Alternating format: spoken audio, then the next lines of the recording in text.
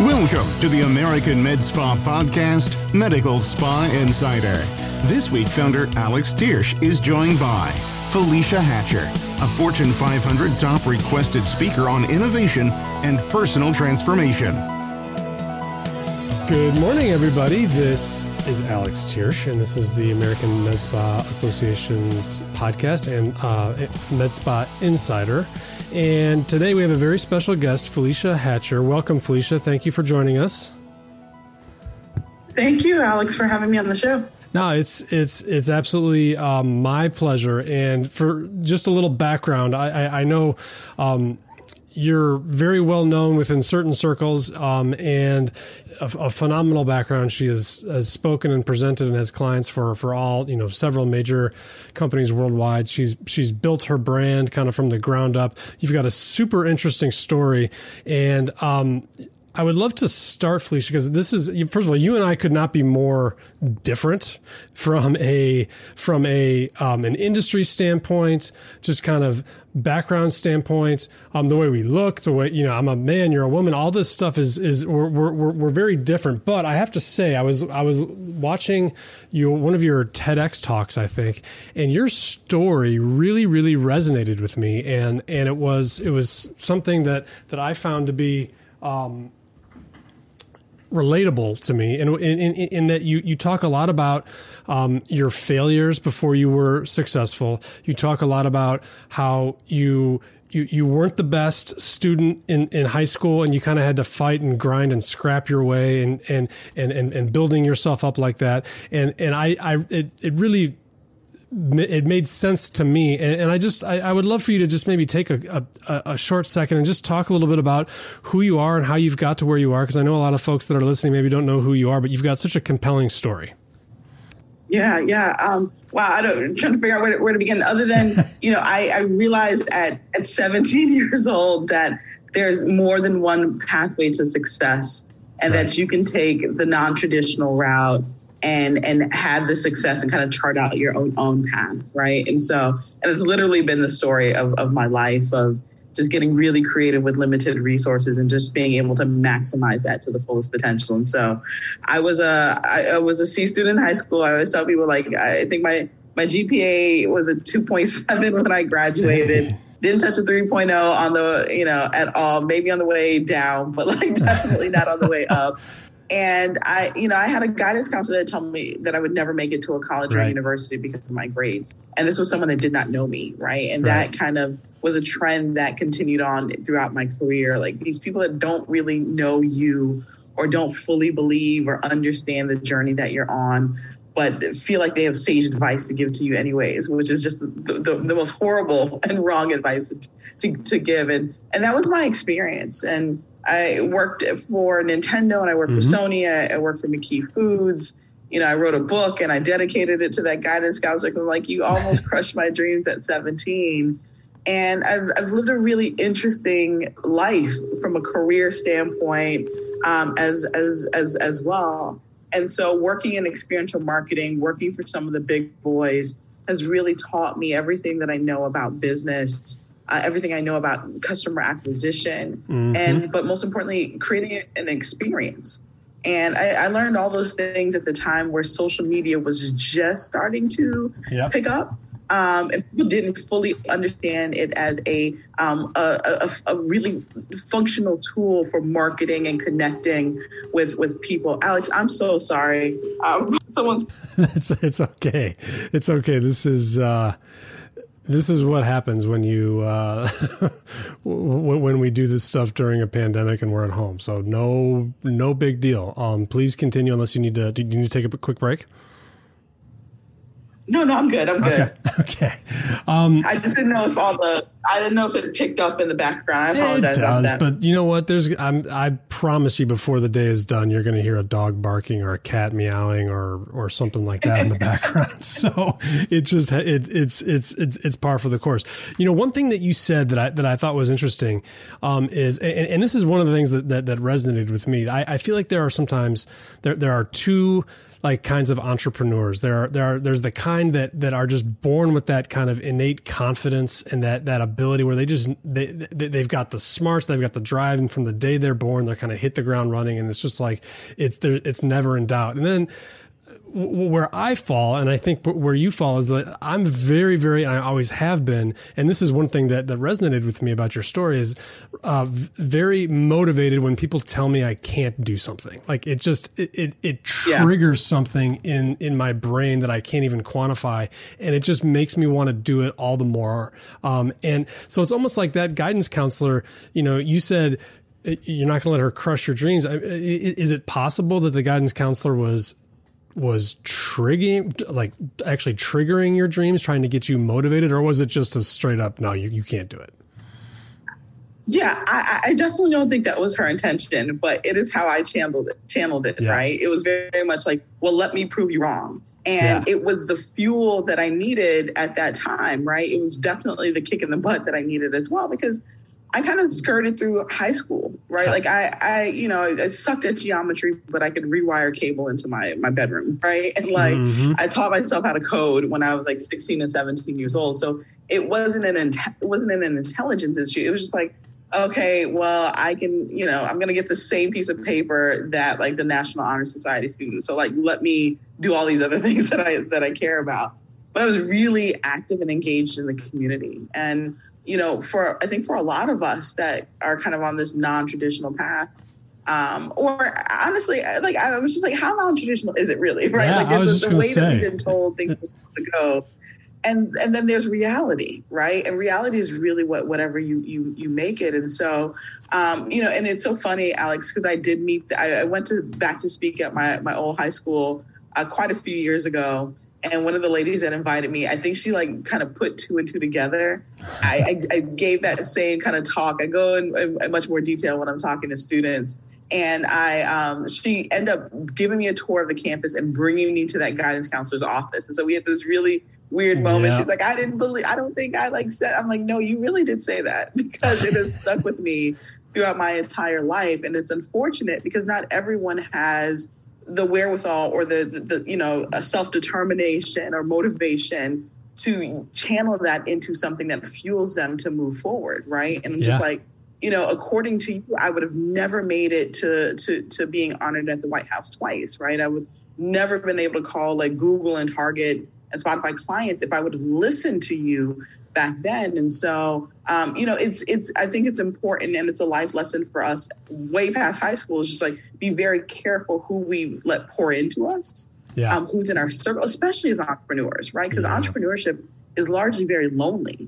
And so the few people that we have around us that rally and support us, you also have to just be very cognizant of like, do they have the best interest in mind for me? And, can I take what they're saying and really be able to use it? Or should that be something that I just kind of tuck away and say like, hey, I received that, but that's not the advice that I need in this moment to make this business decision. Yeah. And as entrepreneurs, we're just making so many decisions on an ongoing basis that could go left or right for us. Yeah, I think one thing you said that was interesting is, it is kind of a lonely journey to be an entrepreneur, because it's not like, unless you have a co-founder, and even then, usually when there's co-founders, there's a division of power and a division of responsibility. So there's a certain, loneliness to not being able to really talk to people. And then sure, you can talk to other business owners, but they don't have the same, interests, in mind as you do. And one of the things also that you said in one, I can't remember if it was a podcast or a video or whatever it was. You mentioned that, when you started you started a popsicle business, which I find amazing. I had no idea there was money in popsicles, but that's awesome. And you had, when you first started, you had run out of money. You were, at a point where you were thinking of leaving the business and taking a break. You had been reading a bunch of business books about how to do things, and you wanted kind of the answer. And I think it was your father who just said, you just got to get going and do it. So stop reading books, stop talking, and just get out there and do it. And, it's so true. It's like this being an entrepreneur is just about like, it's just trial and error, getting it done, getting out there, making things happen. Absolutely. It is, right? And then, it's the resiliency and the bounce back that's also really important too. But yeah, my dad's been an entrepreneur for most of my life, and it was at such an interesting point in my life, right? I started a business, my first like very serious business, because I had started a business in college, and around 2008, right, which is the massive economic downturn, probably the worst time to start a business. Although some big giant started businesses have been wildly successful since, but I just didn't know any better, right? And if I did know any better, I probably would have never started the company. And so, like a lot of entrepreneurs, just kind of like that's stepping out on faith and just like, let me see where it's going to go. The other part of that is I could not find another job back in my field in experiential marketing and product launch. And if I could have, I also would have never started that business. But I had this idea that I just could not let go of. And I'm a dessert fanatic, right? And so, like, I got married at a hippie donut shop. I don't know if you saw that, Alex, in the process of preparing for this. But I got married at a hippie donut shop. I love awesome desserts. And so I'm like, I want to start a gourmet popsicle company and move back to Florida. I moved back to Florida with my husband in tow to my parents' house. Very interesting times, right? It was one of those times where my parents were just like, we believed in her all up into this point where she drove like a 40-year-old Chevy P30 into our yard, in our backyard, and said, I'm going to turn this into an ice cream empire. That was the first time I saw their faith in me kind of like was very fleeting in that moment. But I learned so much, mostly because I did not have anything that people tell you that you're supposed to have stacked up when you're starting a business, right? And so no experience in the industry. Like none. Like the most experience I had in the food business at that time is working at McDonald's when I was 16, right? So I give like a lot of credit to being able to pull down like the ice cream lever whenever ice cream machines work at McDonald's. Yeah. And then we didn't have any money, right? Like we used the last bit of our savings to buy 2 ice cream carts off of the luxury shopping website Craigslist, right? And we're like, we're going to pedal our way to success. And then, no recipes, no know-how, like just a long list of no's or and we just said, we're going to see where this is going to go and we're going to get creative. And I think, the great thing about that experience is we leaned on our past experience that wasn't in the same exact industry, but we're like, success leaves clues. And if these big companies that we worked for, my husband had worked at Target as a financial analyst, I had worked at Nintendo and Sony and the NBA. And I'm like, well, they were doing all these things. Let me figure out a way to be able to do this with far less money than they have and far less resources. It's an amazing story. And was there a point during your journey? Because one of the things I love working with entrepreneurs. Again, our association is almost 100% small business entrepreneurs. And I love when they succeed, right? There's that moment when things just start to happen, whether it's you get a big contract, you get multiple bids, whatever it is. Do you remember back to the time when your ice cream business started actually like working and just talk about how that felt and were you like trying to, go back to your parents and say, see, I told you? I've had a lot of see, I told you moments with my parents for sure. There were a few points. It was, I would say after year one, because I'll be honest, Alex, I tried to quit at year one. That's what that whole TEDx talk was about, was like wanting to quit. And my dad's like, if you take I convinced myself that I wanted to take a break because things weren't going well. We had ordered like a high output machine from China. It was supposed to come in 6 weeks, didn't come for 10 months. And we had started taking bigger orders in preparation for being able to output at a much higher quantity than we were. Just a disaster of a time. And it was really like the second year where we got featured in a like what I thought was a small publication, but our phone rung completely off the hook. And so it was that. The other big inflection point for us was actually being featured on the Today Show. Yeah. And so like the whole Al Roker introduced us, 5-minute segment during, 9 a.m. on a Monday or Tuesday morning. I think the advertising equivalent was about $1 million if we were paying for an advertisement for that 5-minute slot. And it was honestly more than we could even handle. Right. And so, definitely being prepared for success is also really, really important. I think so many of us prepare for failure Right? Like, how do I move myself past this doubt? Or then saying like, well, how do I best prepare myself to win? And when that winning season turns on, is our foundation prepared to be able to handle that? Yeah. And we were in some instances and we weren't, but that was a huge inflection point for us as well. That got a lot of the corporate clients calling us, as well as just using and leveraging social media like crazy at a time where people didn't understand that. And mind you, this was also right at the time when gourmet food trucks were just starting to sprout up. Yeah. And so people were like, what do you mean follow you on Twitter to find out where you're going to be? You're not going to be in the same place every single day. And like leveraging that and leveraging storytelling in a way that really got people excited about us. But more so than anything, like getting big brands excited about working with us, this really small company in Miami. And like, what do we have to offer? Well, a lot, right? Yeah. Because yes, a big brand like a Coca-Cola can have millions of followers on social media, but do those people respond when they're doing an activation in Miami? And 9 times out of 10, they don't. Like, we had the personal connections, right? But then we also had value.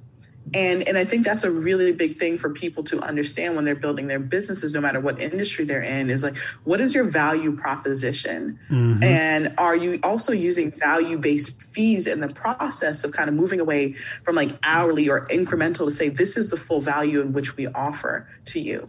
And this is what the outcome is going to be as a result of us coming in and working with you or you experiencing our brand. It's a different kind of conversation that entrepreneurs have to have with themselves and their teams. And then it's a different kind of conversation that you also then have with your customers and your clients.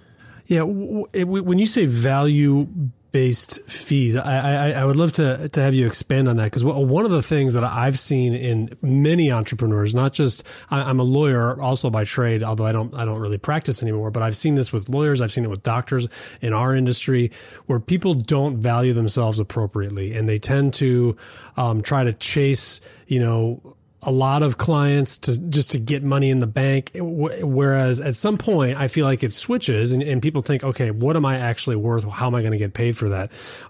So is that what you mean by value-based fees? Yeah, it's really about kind of based on moving away from like hourly to your contributions to the results.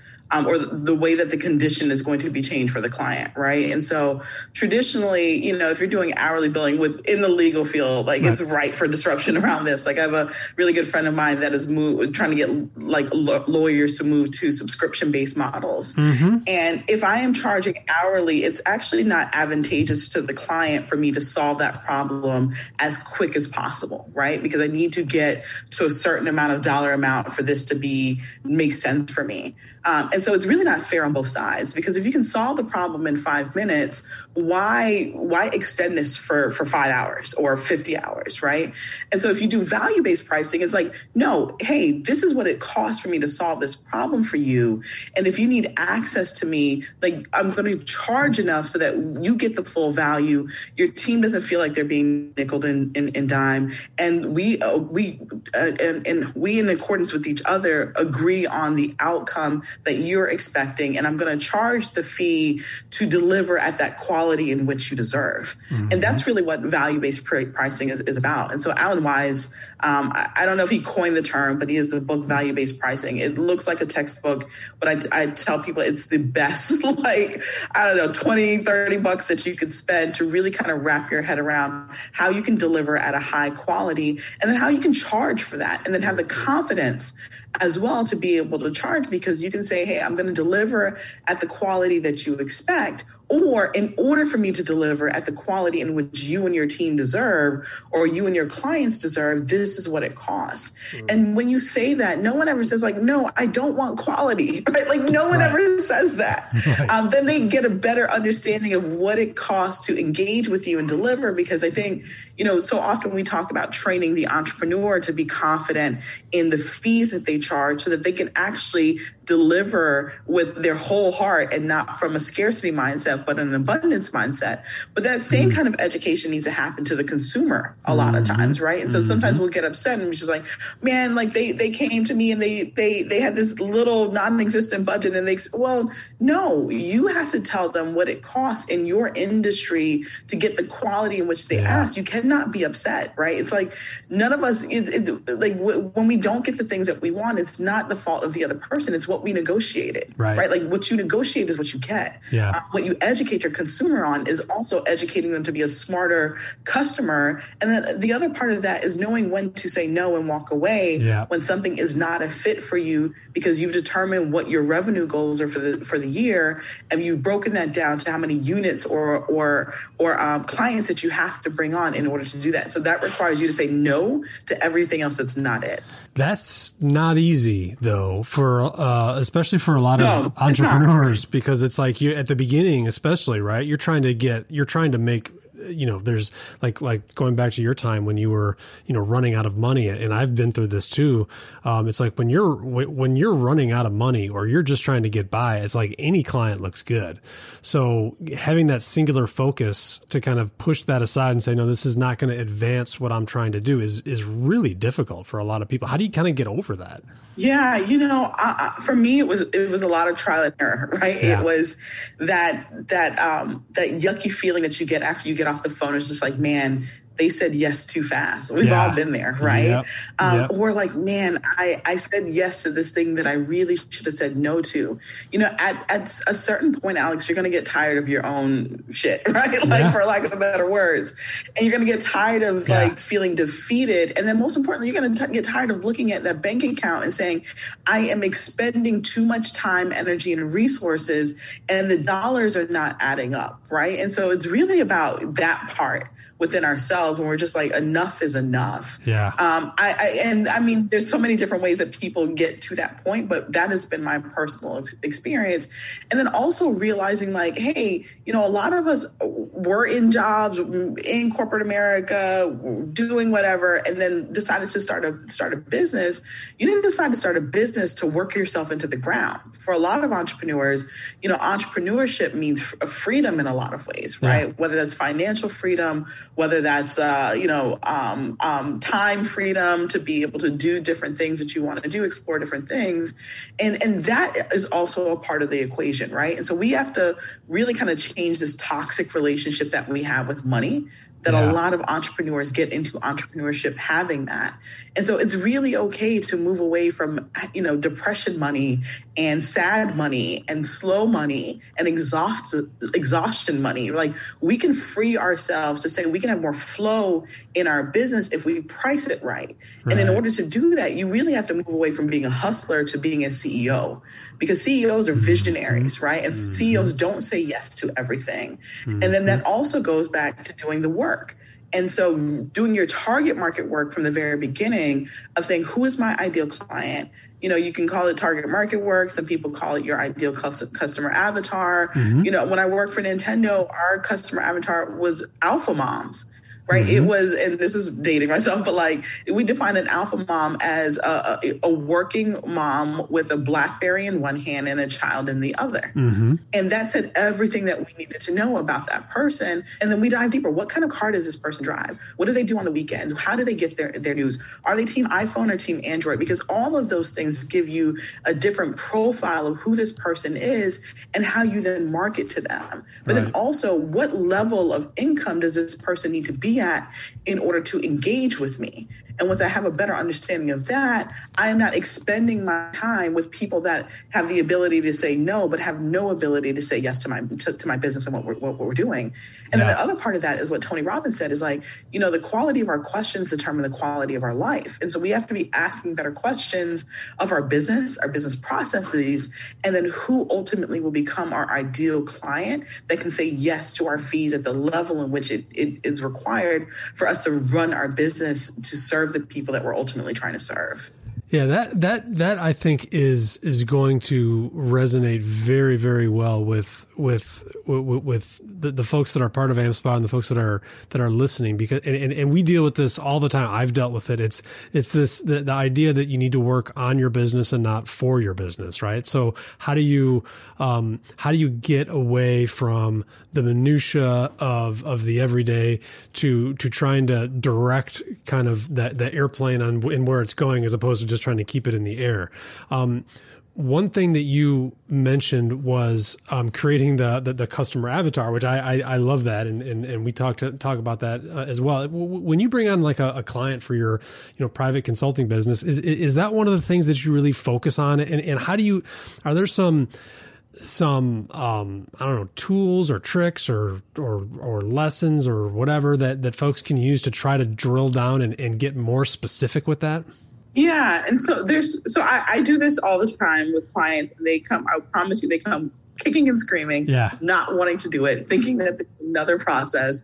Like, do not expect results from work that you have not done. Right. And so it's such an important process that every big brand does it, so when we think, or like, oh my gosh, like they're reading my mind. How do they know this ad needs to come to me at the right time? Well, they've done the work to quantify who their ideal client is. And so, to kind of step outside of like this industry, look at how it works in other industries. And so design thinking, if you can pick up one of those books or find one of the free or low cost courses online, it is eye-opening in its simplicity to kind of really help you walk through this process of getting a really good understanding of who your ideal client is. And it really just goes back to asking a lot of questions and making certain assumptions about who you want them to be, and then you test it. And so one of the great ways that I love to test, and I have 1,000,001 tech tools, Alex, right? Yep. Is actually using Facebook Ads Manager, right? Like you don't have to commit to doing an ad or anything like that, but you test all your assumptions, right? And so, hey, in this zip code, how many, women at the age of 35 to 50 want like certain kind of spa services done, right? And it will actually output their behaviors online and tell you what the market potential is down to your zip code in the area that you're in. And then you can expand that radius, and it gives you just so many insights, right? Data leads to insights, and you don't get to data unless you're asking questions that also test assumptions. And I feel like I'm doing like a history lesson, well, not a history lesson, but like biology 101 about hypothesis and like all of these things. But when we joke about those things in high school that we'll never need it, and then we run businesses and like, actually, we do need this. Yeah. We're testing our assumptions every single day. I assume that this person is my ideal client. I assume that they need to be at this level of income or household income in order to afford my service and not question it, but become a repeat customer. Well, let me test that assumption. And there's just so many free tools online that allow you to do that right now. Hey guys, Alex Tiersch here, and I wanted to ask you, have you heard of Repeat MD yet? Their company is growing like crazy, and for good reason. You'll be seeing lots of these guys, and I want all of you who are listening to get the scoop before everyone else. We just did a podcast with their CEO, Phil Sitter, and Vice President of Sales, Chris Chimenko. And I thought I had a lot of great pearls for marketing your practice. Go check it out for sure on wherever you find your podcasts. What Repeat MD does is simple. They sell more of your high-margin services by building your own private label mobile rewards program. Think of this like your own Starbucks rewards program built specifically for your aesthetic practice. So what are the average results for Repeat MD clients? They just did a study, and 51 new referrals were received in the first 90 days. 8 out of 10 rewards members tried a new service in the first 6 months, and $313,000 of top-line sales were grown in the first year alone. Now, obviously, these results will vary since they have a lot to do with your existing patient traffic or based on the list of services you offer, but those are crazy numbers that all of us would want for any of our practices. But listen, the best part of working with Repeat MD is that it's easy. New clients can get started in as little as 10 business days. So if you've been looking for an internal rewards program, you have to check these guys out. I know you'll like them. They're going to be a great success, and I hope you check them out. Visit RepeatMD/AmSpa to book a quick product demonstration. That's RepeatMD/AmSpa. You'll receive a 50% off credit towards your first purchase for being a listener of Medical Spa Insider. And again, thanks again, RepeatMD, for sponsoring this podcast. Take a look at them at repeatmd/AmSpa. Thanks so much.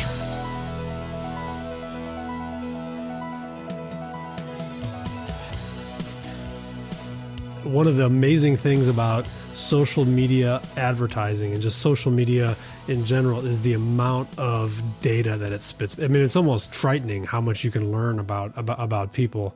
But it's not like, like if you do a mail campaign or you do an ad or on the radio or TV, you have to track what comes in. But with social media, with Instagram and with Facebook, I mean, you can look at that stuff and I mean, the granularity of the detail is astounding.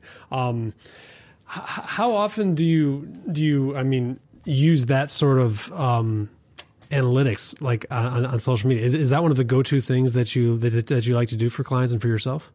Absolutely.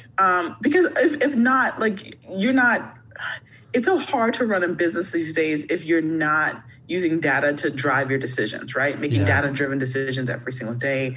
And a lot of us are afraid to look at the numbers, right? Because of the truth that it's going to tell us about where we are. Right. But it's so important to be able to move forward, understanding where you are. And 10 years ago, we did not have like this democratized data that we have today. We just didn't. We didn't have access to it. And now it's at our fingertips. And oftentimes you don't have to pay for the data in order to be able to mine it oftentimes, right? And I'm mostly talking about social media platforms, but our businesses give us much data and insights as well if we're collecting it in the right way, right? And so when we are setting up our email marketing campaigns and people are able to opt in on our websites, what kind of customer journey are we taking them through? But moreover, what kind of questions are we asking them? Their birthday is great information to have because that becomes a part of your annual sales cycle and marketing campaigns towards them, right? Looking at every time that they have a service or what type of services do they get, knowing what the most high grossing services that people are getting within your business is really important in data, but at what times are they getting this, right? And so all of that then better serves you in your marketing efforts because you're not just kind of throwing things up against the wall and seeing what sticks. You're actually making data-driven decisions. And so, again, kind of asking those right questions, not just, name and email address, but what's your birthday? What's your anniversary? And let people decide if they want to share as much information with you as they want. But you'd be surprised how much data you can get.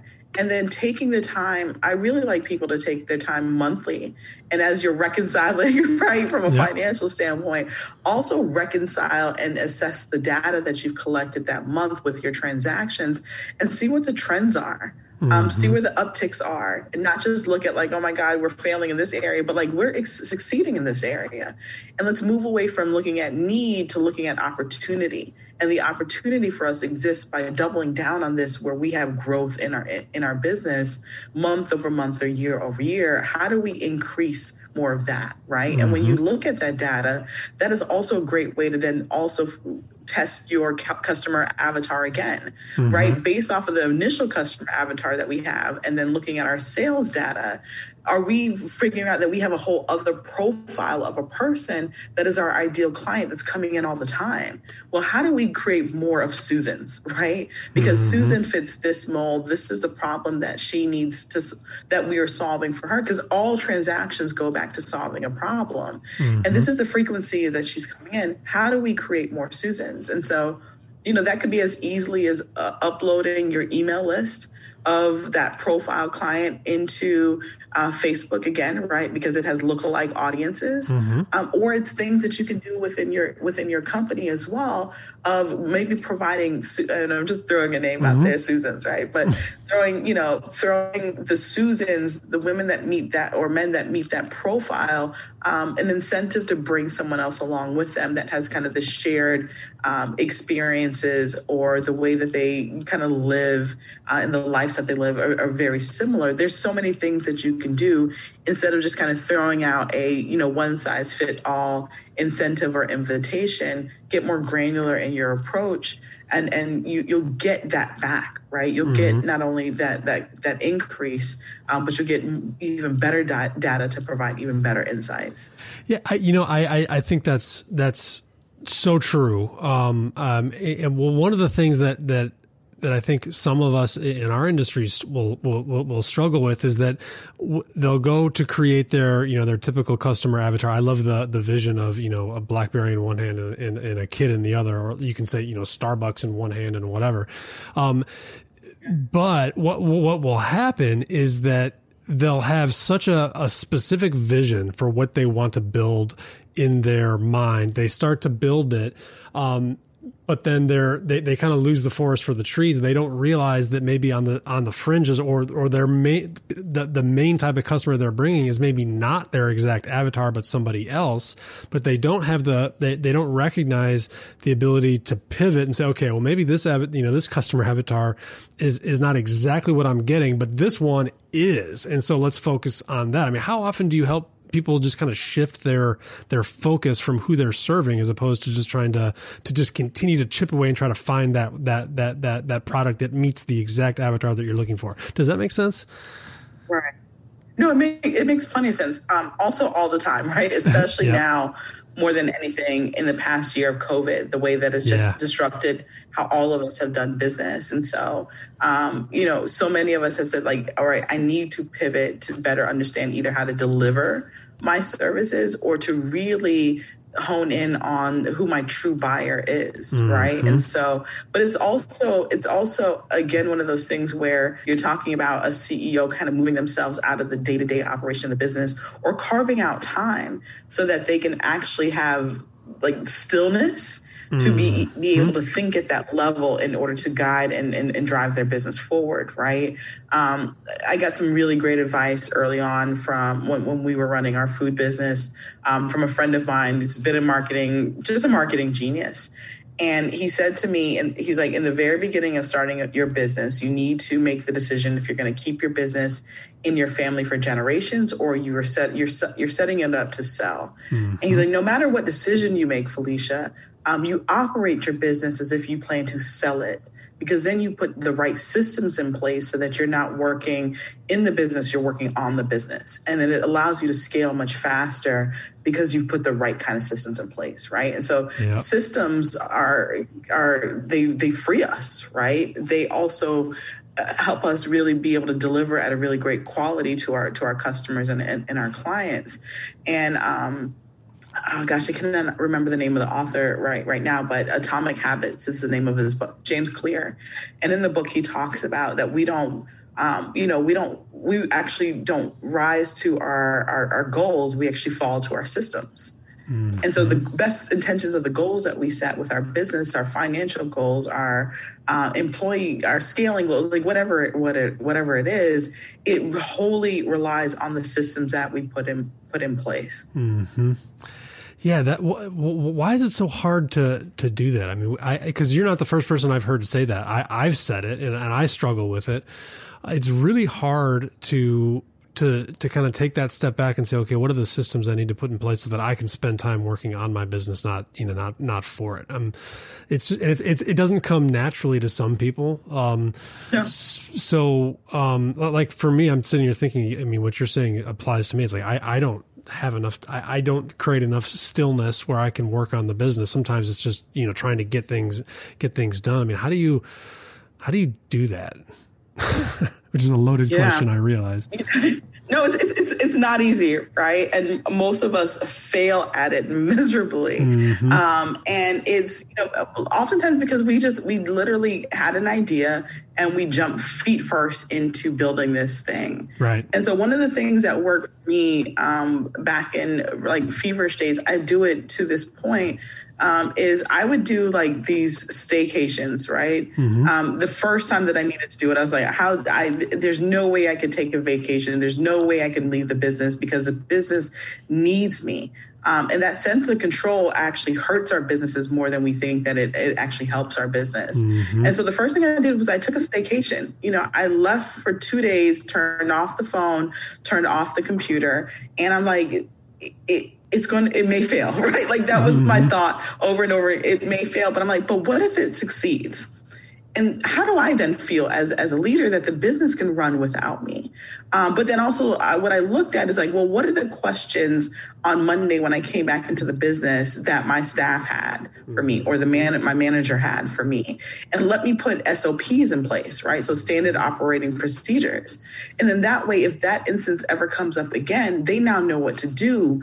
But that's how I'm starting to put my system in place. And so often we think when we're talking about systems, it's like, oh my God, like I got to buy this crazy expensive software, or I got to bring in Boston Consulting Group. Like, no, actually, it's a documentation of your process so that anyone else that comes in can look at that, can watch that video, can listen to the audio and say, I now know how to do this without having to escalate this up to the owner of the company every single time. That is what you start to do. So if you don't take the 2 weeks and just like see where things are going to, not 2 weeks, it's 2 days, and do it incrementally. It does not have to all be 2 weeks would be nice, right? Like it doesn't have to all happen at the same time, but you have to commit to saying, I am going to document my processes, and we're going to commit to doing this every single week until we have the entire process of how we run our business documented. And so be incremental with that. And then for some of us, it's never going to work. And so you have to look at your budget and saying, hey, can I bring on a consultant that can do this for me so that I can just work on what is my zone of genius in the business? And so being able to make those decisions, but more than likely anyways, if you bring a consultant on, they're going to want some level of SOP so that they can review and understand. So take the time to do that. In this slow time or in this kind of weird space that we're in for businesses right all across the United States, that maybe that slowness or that stillness is actually giving you the time to put those processes in place to be ready for the world to open back up. Well, everyone, you heard it here. Felicia Hatcher just told me to take a 2-week vacation, so I am signing off. And that, I think, honestly, I feel like that's a really interesting and astute approach. Is like, because you're right. If you're gone and you come back, and the questions that happen, that's kind of what needs a process. That's really cool. We've been talking for 40 minutes. I know you're super busy. I did want to ask you though, real quick, what was it like going to the White House and getting to meet the president and all that? I mean, that must have been, just an amazing experience. Yeah, Alex, you could not have told me from what my background is throughout this journey that I've been on, that I would have been honored at the White House as being one of the top 100 entrepreneurs under the age of 30. Like, you could not have told me that. That's awesome. And then to go there twice, right? And so that was in 2011 and then 2014 with the nonprofit that I founded, being honored as a White House champion of change for STEM access and diversity. Like, you could not have ever told me that would happen to me twice, right? And then the White House consulting at the White House on a number of issues across over the years. Like, you never in my wildest dreams could you have told me that, right? And I think that's just the power of dreaming big, audacious, hairy, scary goals, is that if you don't get close to it, you knock it out the park. And then your question is, what's next? Yeah. And that what's next when you achieve the thing that you thought was completely out of touch is a really weird place to be in, right? And so being very clear on our goals, because if not, you get these things that kind of sort of look like the thing that you kind of sort of want to be it, but it's never quite it. Yeah. But then really thinking bigger about what the possibilities are. Mm-hmm. And so I always talk, I teach a lot about Zone of Genius. It's a framework that I learned from Gay Hendricks. Mm-hmm. And it's really about stepping into your zone of genius and doing your best work. But then you have to give your gifts and your genius a destination. Mm-hmm. Like, it's not enough to just say, well, this is the thing that I'm good at. Well, what doors do you want it to open for you? Mm-hmm. What new conversations? What new business? What new people, what new relationships, right? What new friendship, what new clients?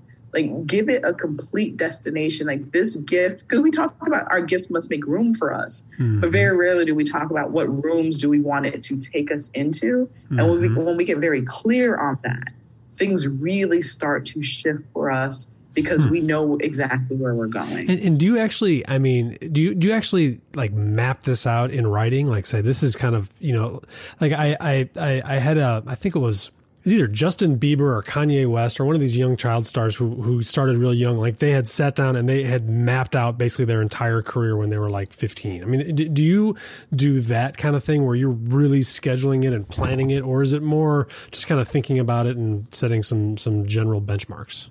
So it's a little of both, right? I never hit the January 1st like resolution target. Like I like whatever it moves me at the beginning of the year, I do it. I do two things. And so as far as the clients that I want to work with or the companies that I work with, I always put that list together at the beginning of the year, and then I do it throughout the year. What I do at the beginning of the year is I set my intention for the year.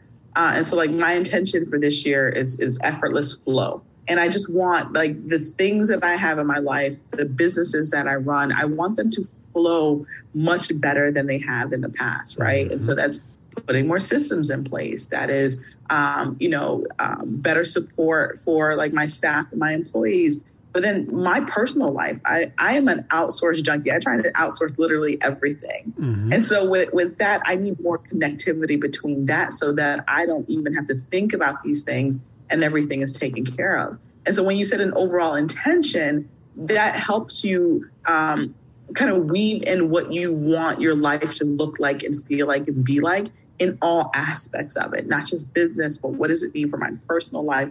What does it mean for my legacy? Like it should flow. Well, my thing is flow, but like I want it to flow in all aspects of that. And then how do I get there is then how I set the goals in order to be able to make that happen. And so sometimes we set goals, but we have no idea what our intention is behind the goal. And then you get there and you're just like, well, this is it.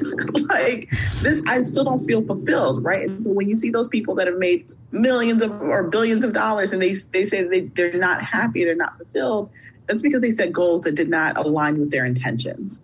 And so set your intention and then the goals to help you make sure that the intention manifests itself by whatever time that you're giving it, whether it's at the end of the year, the next 3 years, the next 5 years, etc. Well, you make it sound so easy. I mean, my goodness, this is just now I got all the tools. None of it's easy, Alex, at all. But life is not easy, right? And business is not easy, but we're doing it anyways, right? And we're doing it for very specific reasons that are personal to us. And it's just, it always, when I tell people, don't expect work from results that you have not done, I say that to people because I say that to myself. And so if I want, more money coming into my business, well, what is the work that I have that I need to do? Am I expecting things from work that I've not done? And so if I want more flow in my life, well, I have to create the time.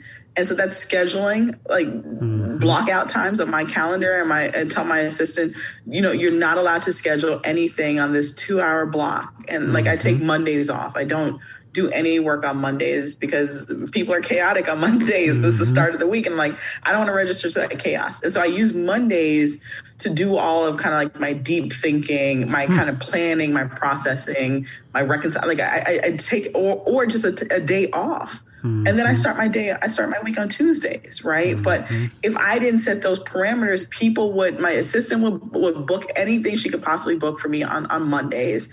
And I would not have that time that I need to enter the week and be able to do my best work. And so we have to set boundaries because no one else will set it for us. And we have to set time to think and wear our CEO and our visionary hat. And I know this all sounds Oprah Super Soul Sunday-ish, but it's the old school stuff that works. And I think too often we're looking for new school tools to solve problems that are just baseline problems and that need baseline solutions that exist in every single thing. The old stuff and the boring stuff really truly works. And we're always looking for like these new school fangled things. They're like, no, just you have to book the time with your intention and plan. Well, this is great because the two things I've learned is I'm taking 2 weeks off and I'm no longer working on Mondays. So that's great. I love it. So last quick question. So during quarantine and when all this was going on, what was your go-to show that you streamed? What was your binge-worthy oh man, show? my go-to I feel like I've watched everything on Netflix, right? Yep. Like almost everything. That sounds so horrible. What was my go-to? Oh gosh, the chess movie. Yes. I loved, and so I watched the Queen's Gambit. I watched it at least I think like 6 times. Yeah, or the series. That's awesome. That was probably my favorite. And then what else? Yeah, I would have to say that, man. No, that was my all-time favorite. No, for me that one was amazing. And then I've watched The Last Dance with Michael Jordan about 16 times. So besides that, that's just Felicia, I really appreciate it. I know you're so busy and in demand, so I appreciate you taking the time to talk with us. I've learned so much just in the 45 minutes we've been talking, so thank you so much. I really appreciate it. Thank you. Thanks for joining us this week with the American Med Spa Podcast, Medical Spa Insider.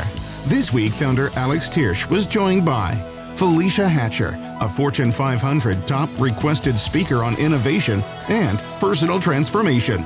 If you're new with us, we would love to invite you to hit the subscribe button.